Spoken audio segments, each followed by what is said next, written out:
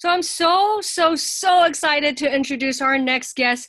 He's literally the funny Indian, guys. Okay, like I'm just so excited. He's a very famous and very handsome Rajiv Satyal. He's open for the Prime Minister of India. Okay, seriously, the Prime Minister of India in front of 17,000 people in San Jose, guys. Okay, Eva Longoria said he was hilarious. He's interviewed Deepak Chopra, Kevin Nealon, Russell Peters on his podcast, The Tangent Show, which is way better than this show. You guys should totally look at that one. And I'm reading off his Wikipedia page, okay? Like the fact that he has a Wikipedia page is freaking amazing, okay? He's a trained engineer. He worked in marketing at Procter & Gamble. He interned on Capitol Hill, okay? How more successful can you get? And now he's a full-time stand-up comedian in LA. He's amazing. Please welcome Rajiv. How are you doing? Wow, what an intro. I should have you bring me to the stage every time I perform. It is really great to connect with you. Is that a promise? Maybe. You know, now you have it documented, you know. This is the cringe show. This is a cringe show. Just I'm like basically a Zach Galifianakis in an Asian female form, much shorter. Yeah. There works people to be. He's hilarious. Yeah. So, how can I tell if you're really Indian? How could you tell that I'm really Indian? I guess you could go to 23andMe and look it up that way. The other way that you might be able to do it, which might not be so intrusive, is to understand that both my parents were born and brought up in India. They came here and had me. So since both my parents are Indian, I don't think they really had another choice on the menu.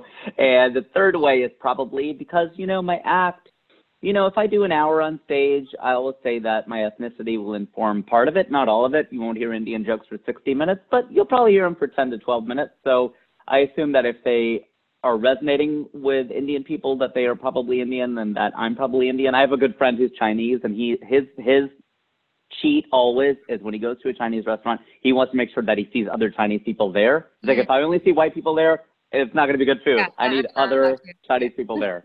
I was like, that's a good way of putting it. That's amazing.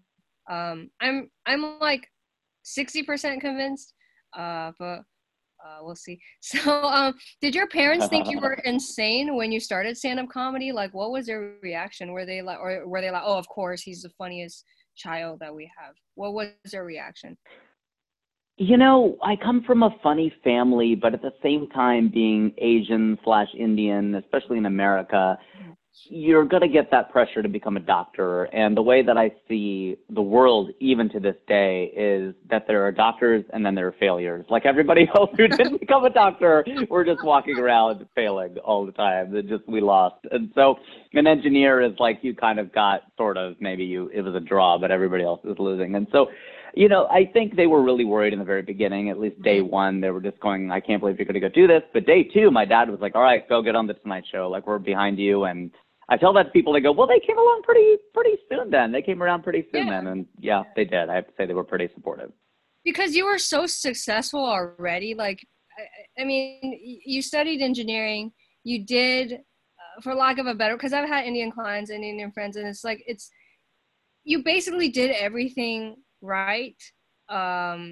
So do you feel like that helped them see that, oh, because he's so successful as an engineer, you did marketing and you have all these contacts, and then they were less worried? Or like just you think the background helped? Because I feel like there's other comedians who are Asian and Indian, and I feel like a lot of them do come from, like, you know, some of them are surgeons, some of them like work in corporate. Like, what would you say to them who have like regular jobs, who might not have as supportive of a family? What would you advise them? Yeah, you know, I will say that if my wife and I ever have kids, they're going to be doctors. You know, it is definitely one of those things where you have to. What if they become comics? What would you guys think? I know. I'd be like, man, their dad will be a doctor and their mom will be, or a comedian, I should say, and then they'll be doctors. You know, I think at the end of the day, it's you want to try to support your kids as much as you can, but it's, you know, I think your observation is actually really good and original, which is that, yeah, a lot of the Asian, and I say Asian for South Asian people like me, and then East Asian people like you, you know, Asian people in America probably do come into it from like a professional background, right? A lot of the other folks came in more hourly or waiters or copy repairmen or whatever they are. And that's not good or bad. It's just a different world. So, but I think your point about, oh, sorry, go ahead. Oh, you go ahead.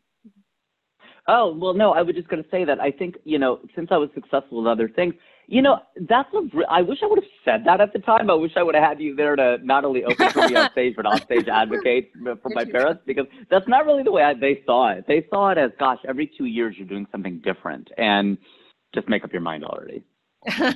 That's awesome. Because the reason why I bring this up is because I dated the one who got away. He was a surgeon, and he told me he did stand-up comedy on the side. And he told me this amazing joke. I was like, oh my God, I can totally meet other people like him. And he didn't call me back, but it kind of made me think, because when I meet Indians at improv as well, it's like they have a corporate job, and it's interesting to see them balance like the two worlds. They don't come as often as like some of like the struggling artists, I would say, but it's interesting how they are very creative. They're hilarious at improv. They kill it at stand-up, but they still have that like day job. And it's very interesting to see them like have that professional success and do it on the side, and then you fully do it on the side. You fully, this is your career, so that's awesome. So do you remember what your first open mic was like? Yeah, I entered a contest. I entered the Funniest Person in Cincinnati contest in my hometown of Cincinnati, Ohio, and I made the semifinals. The next year I won it. My first time on stage, I invited everybody I know to watch me do something I had never done before, which is a very Rajiv thing to do. Like, amazing. Most people would go do it in the corner in a small place, where they know nobody. And I sort of rise to the occasion. I need people to watch me. I'm an exhibitionist. I need people to like karaoke. I can't sing, but I can suddenly carry a tune when I'm in front of people a little bit. I'm not great, but I love doing that. That's impressive. Wow. So do you remember? I don't know if it's good or bad, but it just is, I think that's perfect for what you do. Obviously, it's like that's true. Yeah. So do you remember what you discussed the first time you were open micing? Yeah, the funny thing is I didn't do any Indian jokes. I didn't do any ethnic jokes the very first time. Actually, for the first couple of years, I didn't do any. Oh, wow. And, people were just like, yeah, we want to hear a little bit more about that, because you do jokes that, they're original. I didn't take them from anyone, but they're like, look, this perspective we can kind of get from anyone. Like, we're interested in hearing a little bit more about what that was like growing up Indian in Ohio. And that seems like the logical place to start. And so I think, since my act has become very autobiographical, I do start with that, because I think it is what people expect, and it sort of is a nice, easy entry into it. And then you can talk about other things as well. But it's hard to get to that later, because it seems like it would be a more organic place for you to just start with that. So that's what I do now. That's great. Because when I did my first open mic, I opened up with, I'm a Trump supporter because I'm not a loser. And I think that colored my entire set. Like, hilarious. And it was, I don't know. I'm still working on trying to develop rapport, because like my more seasoned comedian friends are saying like, you need to like bring the room to your side. And like, I just don't, I try my best. I'm still trying to go an open mic later today. But it's harder for me. So the fact that you like pick something that resonated with them in Ohio, that's just natural genius. I mean, I can't even attribute it to anything else. So thank you for sharing that. Seriously, I think you're such a you guys go to his website.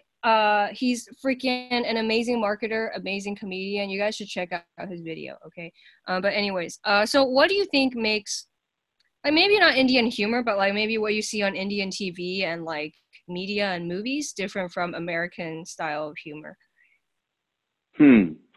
I would say the big difference is that Indian humor generally is not self-deprecating. Self-deprecation is very much a Western thing, a British thing, an American thing. Oh, wow. I feel like Indians are kind of like the Japanese in a way, in that saving face is a big deal, and honor, and you don't really put down yourself or your family, and you can bring disgrace upon your community. And I can relate. Does that make sense? Chinese too, yeah. So I feel like I'm trying to think, how would I even explain Chinese humor? I guess sometimes it's like over the topness, like doing something to an extreme that's funny, or like just extreme humiliation. Like, it's not like talking bad about your family, but just like doing something like horrible on a game show, or like you know, making fun of your friend for not like who he is, but his behaviors and habits and what he does. It's hard to it's because I feel like if you really understand humor, then you actually get the culture. And I've been removed from Chinese society a little bit, so I feel like my humor is more American now. But from what I remember, just from media, I feel like it's more like over the top doing things, like extreme things, or just being really stupid. That's kind of like Chinese humor. But I totally get your, yeah. Yeah, sorry to interrupt, but no, totally. I think that's totally right. And I don't want to say not to interrupt, because people will say not to interrupt. I'm like, you already interrupted. Just interrupt. So Yeah, just interrupt. I love it because to totally interrupt you. Yeah. Yeah. We're totally interrupt you in that way. Jewish people love that too, because it means like you're paying attention. But yeah, please do. It does. It's 100%. At least we're right there in there. So no, but I think that's true. I think a lot of the mimicry and voices and stuff that you saw in traditional Indian humor in India, is very over the top. And so that's the point about, you know, making it more outward and not so inward. And I think that's the thing that Americans are very, very confessional, very, very open. And some of the things that we talk about on stage, it does clash sometimes. We've had to condition Asian audiences to be like, oh my gosh, is he really going to talk about he didn't get his first kiss till he was this old, or he failed at this, or he failed out of that class, or he failed out of that college? Like, that stuff's funny. Like, success isn't funny. Failure is hilarious. Like, success isn't really that interesting. You know, it's great for motivation, but it's not funny. Like, what's really funny is to talk about how you failed. That's hilarious. Exactly. Thank you so much for sharing that. I think my open mic is going to be better because I'm going to steal your advice. So, okay, this is the real stuff. Okay, this is why I invited you on the podcast. Okay, can you give me advice on how to marry a wealthy Indian man? Oh, wow. Good question. I always tell people to go to the San Francisco Bay Area, you know, especially if you're a single woman looking for a man. It's such a heavily male place. And yes, there are a lot of gays. My brother's gay. That's where he found his husband, and he moved back to New York. But, dude, I'm telling you, like, I don't understand why more women, if they have the ability or the opportunity to move, don't just move to the Bay, because there are so many wealthy Asian people there, especially Indian people there too. And I just think that seems like a target-rich environment. Just pick up and move. That's awesome, because I was in Berkeley for 5 years, and like I did date, I guess, a handful of Indians. Should I ask this? Should I not? Okay, what the hell? Let's just ask this. Do you do you feel like when a man really likes you, he would be willing to spend on you, or do you feel like that's maybe like just how he is? How can I ask this without being, well, this is a weird podcast anyways. Do you know what I mean? Like, do you feel like if a guy really loves a woman, he would spend no matter what his philosophy on money is? Does that make any sense? Oh, that he would spend money on her if he likes her, and if he doesn't, he won't? Is that the question? Yeah. Does that make any sense? I'm trying to make this as understandable. Yeah, I think that anything in which you're interested, or anything or anyone in which or in whom you're interested, you're going to spend resources, right? Whether that's money or time or energy. And, you know, you're not going to call a person back or stay on the phone a long time or spend money or whatever it is, I think, unless you are interested, right? I mean, that would be true even if it were a friend, right? I mean, I remember a friend of mine, my best friend, he was in Los Angeles. He was visiting from Seattle, and way before Ubers and taxis were very expensive. And I was just starting out in comedy, and he was down here for his corporate job. He was downtown LA, and I was out on the west side. And I said, hey, man, John, I'd really love to come see you, but honestly, dude, it's going to be $40 one way to come see you for basically an hour, and then $40 back. It's like $80 for an hour. And then he just goes, worth way more than that. He goes, somebody decided to put a price on friendship. And it was one of these hilarious moments between him and me. But of course he understood. He's like, dude, I get it. You're a broke comic. Like, there's no way I could justify asking you to drive all the way out here just to do that. Not drive, but take a ride all the way out there. So it was one of those things where, you know, if you're good friends, you could have that conversation and no harm done. True. But I think if it were someone in whom you're interested, she'd probably be like, yeah, no. Okay, thank you. The reason why I asked this was because when I was in Berkeley, I was quite socially awkward, and I who you are attracts other people, right? So I was trying to think, was it me or was it him? Was it the culture? Was it my culture? But thank you for clearing that up, because I don't know why like Indians are attracted to me, because like we all have like a market value, right? And it's like we can't right?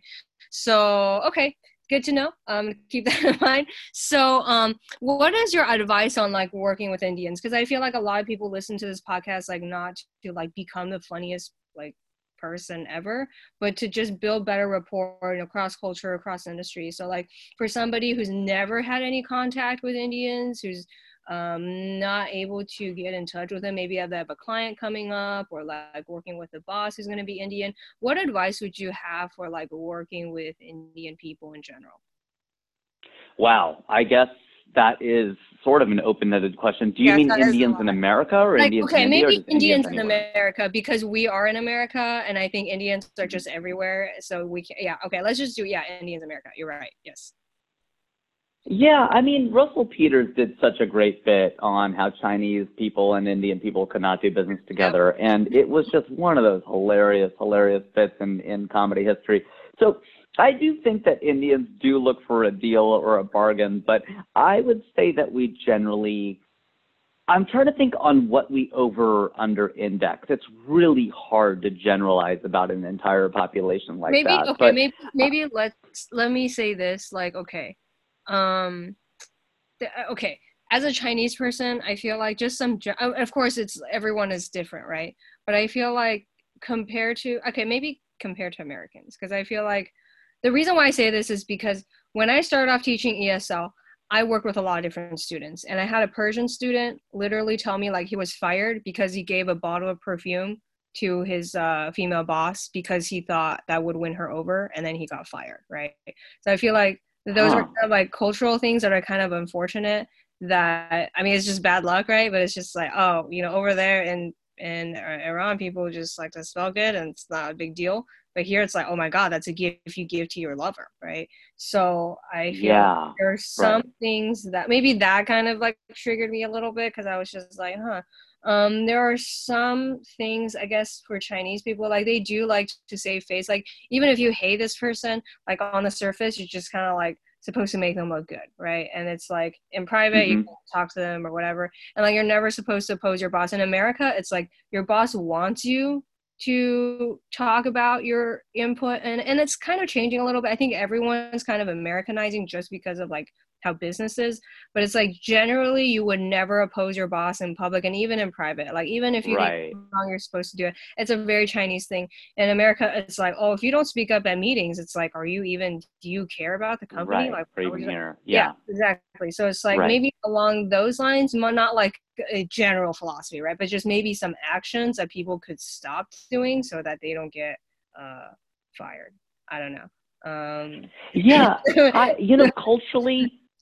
Culturally, I think it also depends if it's coming from white folks versus people of color. And I really hate to break it down like that, but I think if you're a white person anymore and you're talking to someone Asian or Indian or Black or Latino, really any person of color, and you're asking about that person's food or clothes or whatever, I think it's just fraught with problems these days, in which case I don't necessarily think that it should be. But if a white person says to an Indian person, hey, I'd really like to go to an Indian restaurant, what would you recommend? I feel like that in this day and age, that falls on different ears from how if a fellow Asian said it, right? Or whatever else. Like if someone Black said that to me or someone Asian said that to me, I don't care. It's very hard to offend comedians. But I'd feel like, oh, I'm just not entirely sure if we are okay with having this conversation with people who are not of color. So I think if you're a person of color, I think that being open about that sort of stuff is totally okay. To be like, hey, I love Indian food. Can you recommend a restaurant? Or, something like that. I think Indians generally love our food. So we're open about being evangelists about it. Yeah. Awesome. So you run an amazing podcast. How can I make my podcast half as awesome as yours? And do you have any tips and tricks? I feel like you're really good at networking. Like you have, performed at all these places, and obviously you got to. Oh, let's talk about how was it like working with the Prime Minister of India? Oh my gosh, what was that like? Yeah, well, to answer the first part of it, how do you make it exactly half as awesome? I don't know about exactly half as awesome, but Only I'd say some 50%, tips yeah. are to find a thing, right? The things that you really like to talk about. Because Yeah. that's what's really going to come across to people is like if you get bored with asking the same questions, or if you want to do a podcast about music, but after all you're like, I'm kind of tired of talking about it. Like you got to pick something that you really are never going to get tired of talking about. Something you Right. talk about with your friends anyway. Things that people go, oh yeah, every single time she's here, we end up talking about this. That's great. Like that means you have a thing. And so I think that helps. I think putting it out consistently helps. I mean, I did a podcast for a long time. I discontinued it, which is probably my biggest professional mistake, but I'm reviving it. It's going to come back in 2020, so I'm excited to bring it back. So, yes, that's really cool. So I appreciate the kind words. As far as opening for Prime Minister of India, Narendra Modi, it was quite an experience. I mean, politics aside, just the idea of standing in front of 17,000 people at a stadium in San Jose was mind-blowing. I mean, it was just crazy. I had performed in front of 11,000 before outdoors, but not 17,000 inside. And they're not all there to see me, but at the same time, if you win them over, which I did, then it's pretty great. That's amazing. Did you get to talk to him afterwards? Very briefly. I got to exchange like a namaste with him on stage and got to picture with him very, very, very briefly. But that was definitely pretty cool to be able to do. That's like more than becoming a doctor. That's the ultimate in being an Indian son. Seriously, that's like It's funny that you say that because my parents flew out for it and they wanted me to work in the Silicon Valley as an engineer, if not a doctor, of course. And they were like, "Wow, finally our son worked one day in the Silicon Valley." Oh my god! Oh my god! Your parents are so They're pretty funny. Oh, that's hilarious. So, what advice would you give beginning like comedians? Yeah, it's in your genes, and it's not even fair. Like, just have a funny gene. That's great. So, and both sides too. So, yeah, what advice would you give for beginning comedians? Yeah, I would say that I'll repeat something somebody said to me, which is it takes 5 years to figure out what you want to talk about, 10 years to find your voice, 15 years to be good, and 20 years to be great. And when you hear that timeline, you go, oh my gosh, that's a long time I'm good. I know. You think, whoa, that is a long time. But most of the comedians you see on TV have been doing it a long time. I mean, people think, oh, there's that idea of overnight sensation or overnight sensation after 30 years, right? Like they've been trying and trying and trying, and then finally they break through. So, I mean, some people break through like year 9, year 10, but a lot of times they don't have the staying power. They're kind of a flash in the pan because they don't really know how to handle a lot of the success. So I've been doing it 13 years full time. So you got to figure probably still have some time before you're really, really going to pop. It's incredible. Yeah. Russell Peters popped at 14 years in. He started in 89. He got big in 03, 04. So what is that, 11, 14 years? It takes a while. That's amazing. Have you met him? Oh, yeah. He performed at our wedding, and I've been to his house, and I've opened for him like 30 times. How is he? I know him really well. Oh, my God. Okay. How I saw him basically roast a couple, like, in the first row.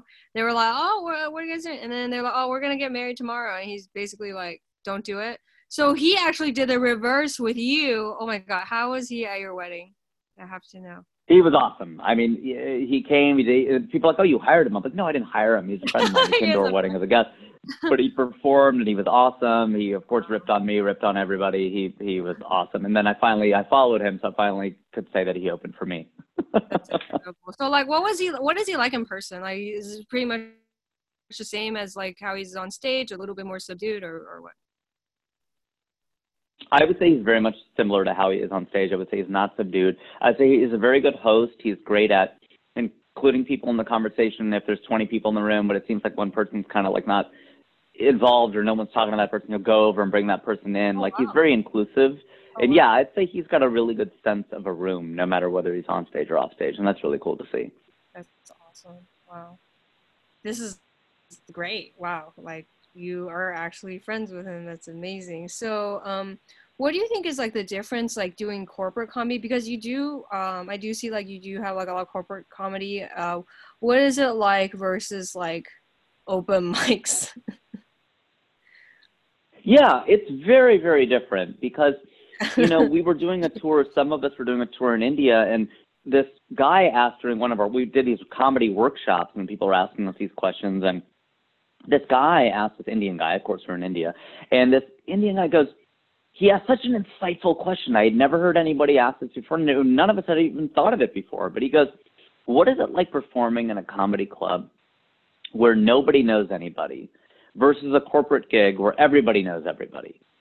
Wow. And we thought, wow, that is really huge. I said, the answer is in your question. You pointed out something insightful that we had never thought about. You're totally right. That's exactly why it's so much harder, because they all have appearances to keep up. And if the boss isn't laughing, can they really laugh? And you obviously have to work clean and family friendly. You pretty much can't do religion and politics. If you do, you have to do it very lightly.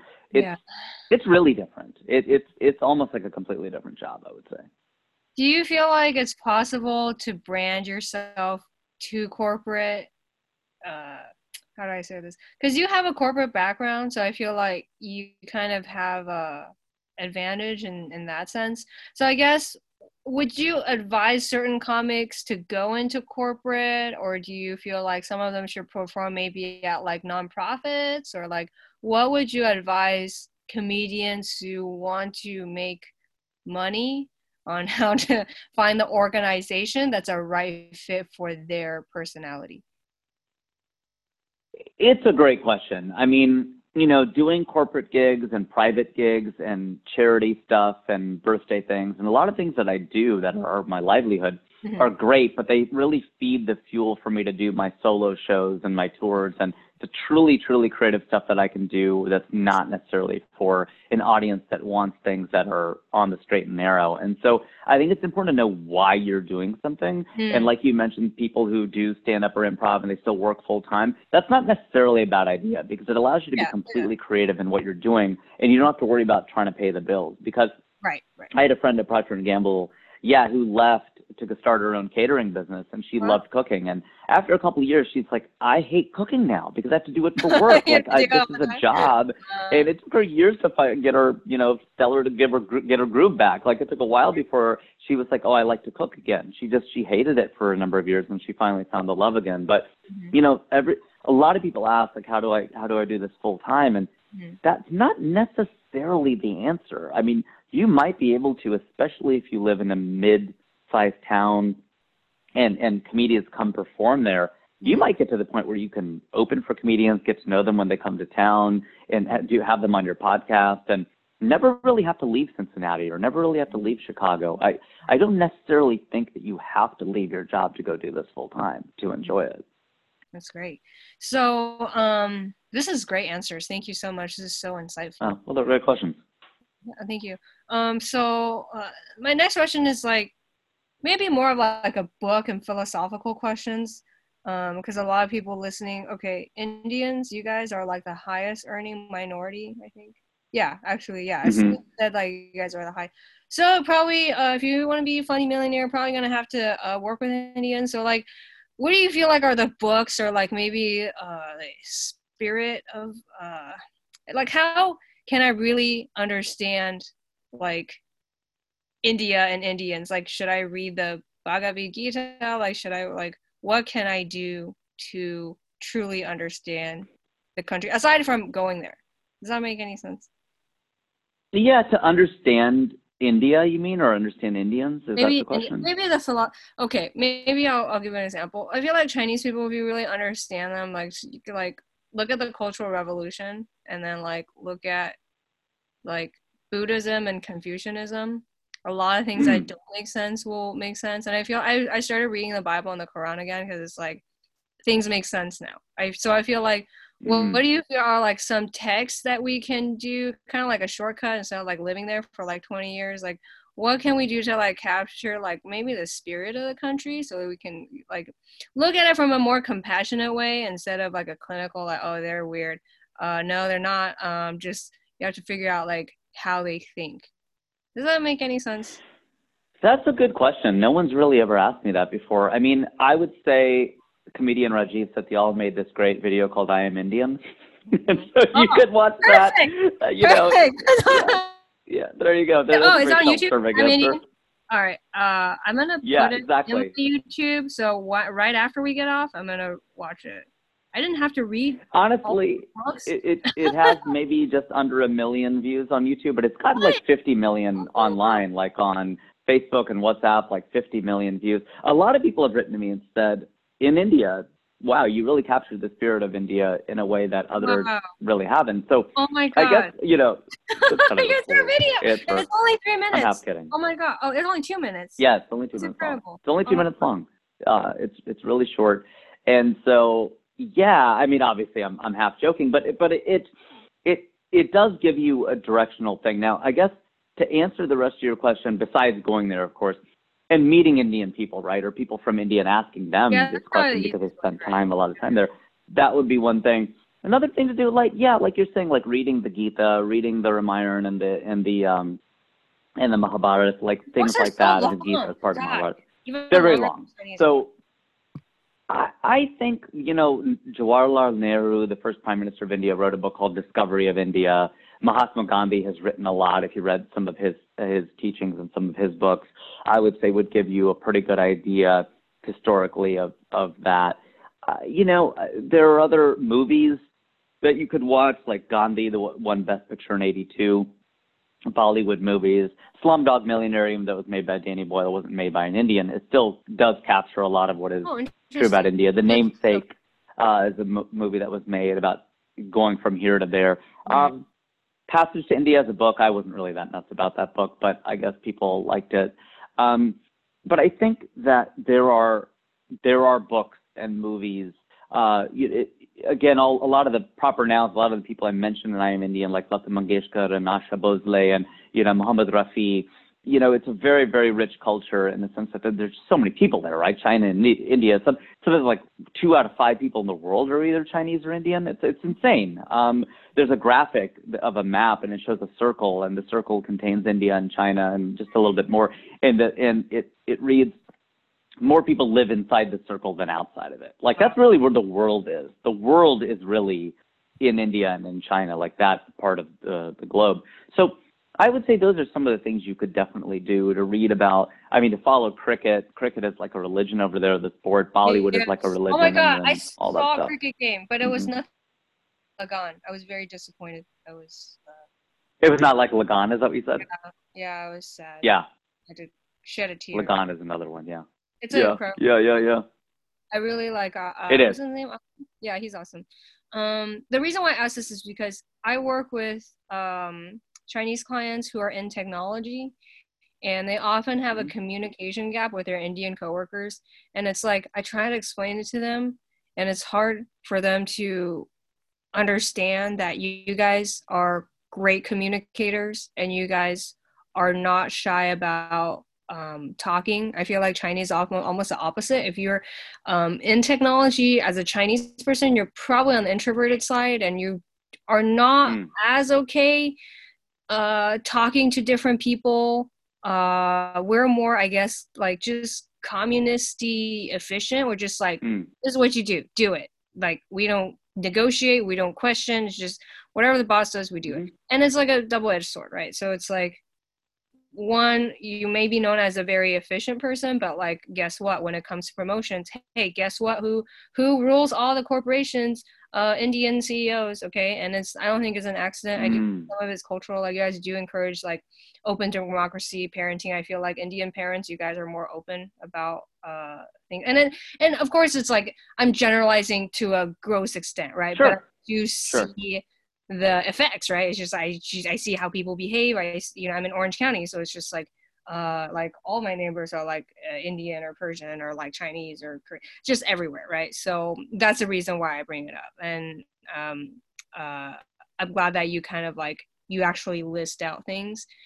And your video, I'm definitely gonna watch your video because I think I watched it, but like I didn't maybe I need to watch again. So you said that you were Punjabi and also Hindi. So Hindu. Hmm. Hindu, Hmm. sorry. You made the notes. I'm Hmm. so stupid, guys. Sorry. He made That's okay. some amazing notes and corrections, and I still said it wrong. So okay, so Okay. I have sick friends. They're really fun. They're awesome. Hindi friends. Maybe I have more South Asian friends. I can't think about it right now. But like, do you feel like there's a difference in terms of those humors? Because it's like totally different philosophy. Well, not totally different, but kind of. They're like different religions. So do you feel like those types of humors are different? That makes sense. In terms of Hindu versus Sikh and the different religions? I don't know what I was trying to go through with this because I feel like Sikh religion is very different from the Sure. principles of Hinduism, right? So I just wonder, like, do you feel like it affects uh, how they are? Oh man, this question sounds so dumb now. I thought it was so cool when I like wrote it. But does that make any sense? Like, is your mom Punjabi or is your dad Punjabi or what? They're Maybe. both Punjabi, but you know, the state of Punjab generally. That's what's so sad that I don't speak Punjabi, and really neither do my parents. They speak Hindi, Oh, but okay. Hindi is the language, and Hindu is the religion. But they, you know, there are a lot of great jokes in Punjabi, and it's got a very rich culture in terms of joke. It's almost like Koreans. Like Koreans are really funny generally. Like they're Yes. out of the East Asians, there are more Korean comedians in the United States than Yes. anyone else. And part Absolutely. of that is just it's just a funnier culture than certainly than Chinese and Japanese, I would say. Whereas What do you think Punjabis, it's the same kind of is thing. it, do you feel like people who fight a lot are funnier? Because I was thinking Who about fight a this. lot? Because Hmm. Koreans went through a lot of bullshit. Like their country almost was completely eliminated like twice. And I feel like is it Well, because you have to develop humor as a coping mechanism? Because Punjabi, that region is also like freaking warriors, right? So I mean yeah, that's my racist theory.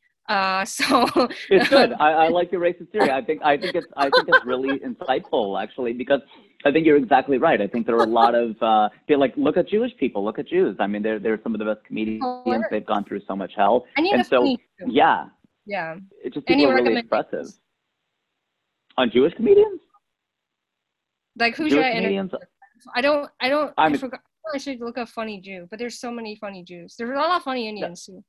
Uh, a lot of, but yeah, I mean, Larry or David, the Woody funny Indian. Allen, Jerry I got Seinfeld, the best Lenny one. I Bruce. got the funniest one. Um, yeah, sorry, I don't know. Oh, Okay, that's the next question. What are some misconceptions you wish would clear up about Indians? misconceptions I would say about Indians are that I don't know. I tend to believe, to your point about racist theories, I tend to believe stereotypes are true. My friend Yeah. PK, who's Korean, said that it's 51, not 99, right? He goes, 51% of us can't drive, but don't assume 99% of us can't. He goes, just most of us can't. Oh, And your I was friends like, that's with a PK? pretty funny way of saying that. Your He's a friends with comedian. PK? PK Kim? Yeah, I saw him perform. Yeah, Yeah, and yeah, when he's he was great. yeah, hilarious. I love him. Oh wow. He's All right, great. we He's gotta talk great. after. Super nice guy too. Yeah, Yeah. super good dude. And yeah, I was interviewing him for him and a bunch of comedians for this diversity thing I was doing at a Oh, corporation, and he was really insightful with that. But yeah, I mean, I don't know. I guess misconceptions. I think yeah, when people try to bucket us in with East Asians, it is different because I remember at Procter and Gamble they had Asians as one group. So you had Chinese mixed with Pakistanis, mixed with Japanese, mixed with Indians, and I remember going to the head of the group, mhm, our sponsor actually, a white man who was a sponsor with him, I'm still really good friends. mhm. And I said to him, I go, you know, you have to break us apart because if you tell Indians how to be more assertive, you're going to turn me into Attila the Hun. We're really aggressive as it is. Like, I don't think you need to give me assertiveness training. I'll end up burning down the building. So different Sorry. cultures, different cultures. Totally true. Totally true. Oh my god, I just died laughing. That is the most. Wait, okay.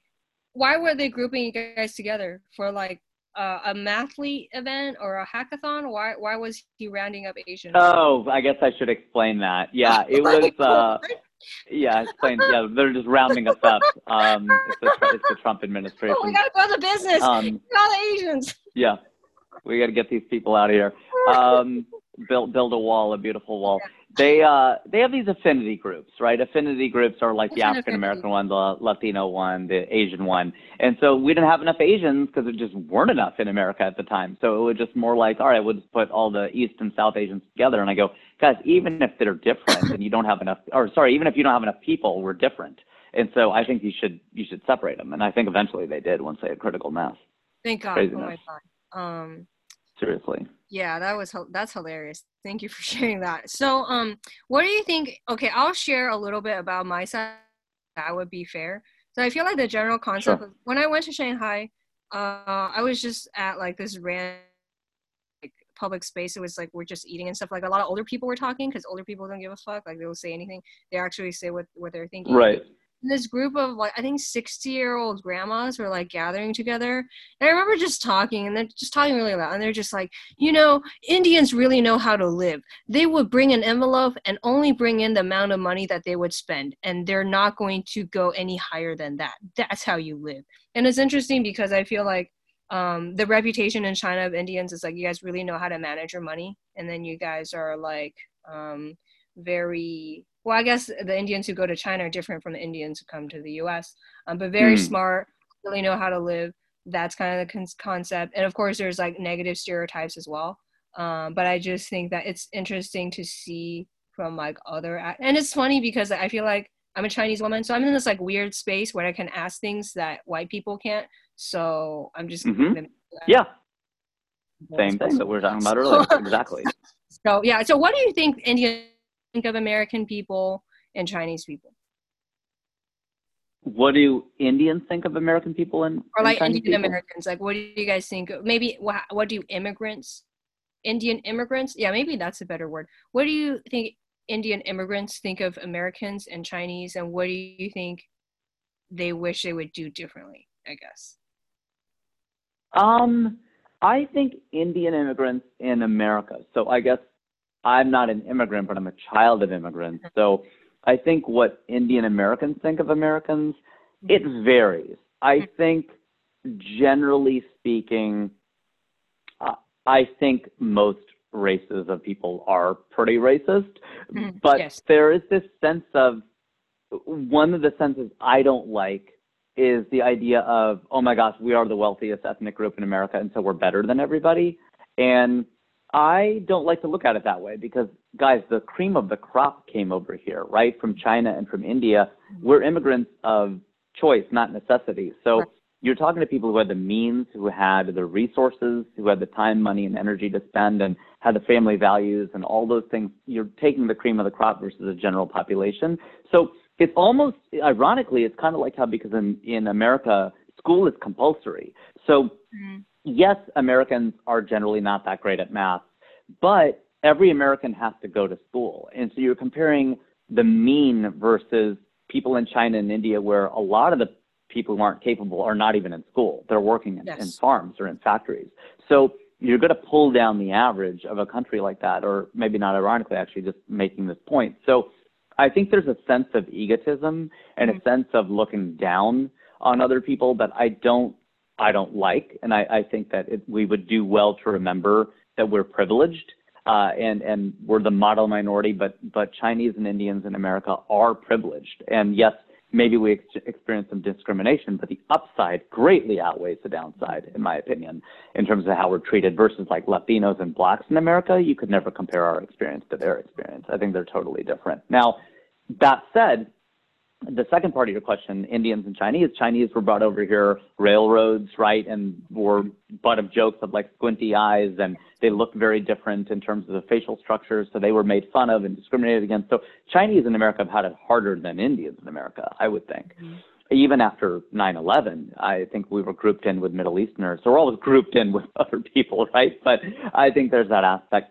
In terms of what Indians think of Chinese, I think the Russell Peters bit really does sum it up. I think Chinese people think that Indians are cheap. And I think Indians think that Chinese people aren't going to give us a deal. I think that's why that bit was so funny, because I think that was exactly how people see it. They're like, oh, the Chinese, they're clever and they're conniving and they're not going to give a deal. But the Chinese are going, yeah, but you guys, you're not spending any money and you're being totally unfair. Your thing about the envelope. So I think that some of it's based in truth, but I think we would do well to remember how we got here and how we should treat each other. Wow, no wonder you do corporate comedy. You're so good at just making this so neutral and so much better than I said it. So before we find a way to stalk you and book you and see you live in your book tour, like what would you do all over again? Would you do anything differently if you could do it all over again? My career or my life? I guess my career is what you're I, talking about. I guess career. Life is too much. Yeah, I think Yeah, we all like, yeah. Mhm. I would say that I'm someone who lives with no regrets. And my only regret is there was a movie that came out in 1999 called American Pie, and I didn't see it in the theater, and I wish I would have. And that's probably my only regret in life. That's it? Oh, I okay. would say that's it. That's All it. right. I heard it was really a great experience. So All right. I would say I think things unfold. I read something called Desiderata every morning, and it's this whole thing called Go Placidly Amid the Noise and the Haste. It's really a philosophical thing. And even though I'm Indian and we have so much Indian wisdom, it's written, I think, by a white guy in the 1920s. But it's really the idea of no doubt the universe is unfolding as it should. And you know, like when the student is ready, the teacher will appear, all that jazz, right? And so I think to go back and second guess yourself and go, I shouldn't have discontinued my podcast. Yeah, I probably should not have, but hey, there's a reason you did. For whatever reason you stopped, and you'll bring it back at the right time. I think that there are things that I have not accomplished, especially on TV and in film and things like that, in a very, very limited scope that I thought would have been a slam dunk that I haven't.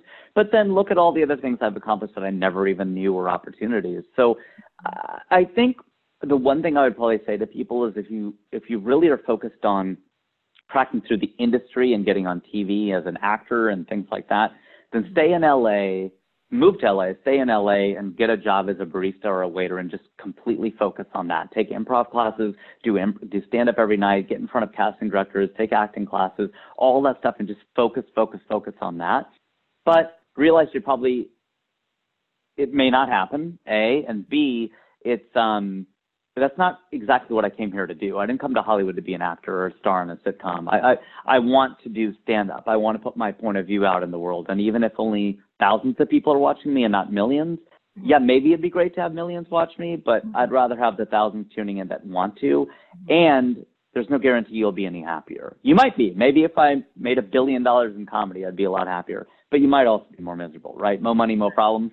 Biggie from the 90s. So you just don't know, man. You've got to go with it. The journey will take you where it leads. And as long as you're doing what you feel is the right thing, and that's what's great about doing comedy. You can talk about anything you want to talk about. You can be as moral or as ethical or as legal as you want or not. And you just keep going and hopefully it works out. What else can I say? That's perfect. So now we're just totally in love with you. We think you're the funniest Indian ever. Like, how can we work with you? What's your book tour about? How can we get to know more about you? So the tour I'm doing is called The Man in the Middle, and it is a solo show about politics. But before you gag, realize that it is about being in the middle, trying to bring the two sides together. I lean left. I do not like the president at all. But when I performed it in my hometown of Cincinnati in front of a majority of Trump voters, I got a standing ovation. So I think it's something that I believe will fulfill the thing of trying to bring Americans together. I made a video called I'm American, following up on I Am Indian. I performed on Capitol Hill. You can go to seerajiv.com, that's seerajiv.com, or just my website, funnyindian.com. Find me at funnyyindian on Instagram and Twitter and Facebook and everywhere else, and ask me any questions you want, or come to you directly since you ask better questions than I think most people have. You're a great interviewer, and it was really, really a pleasure to spend some time with you.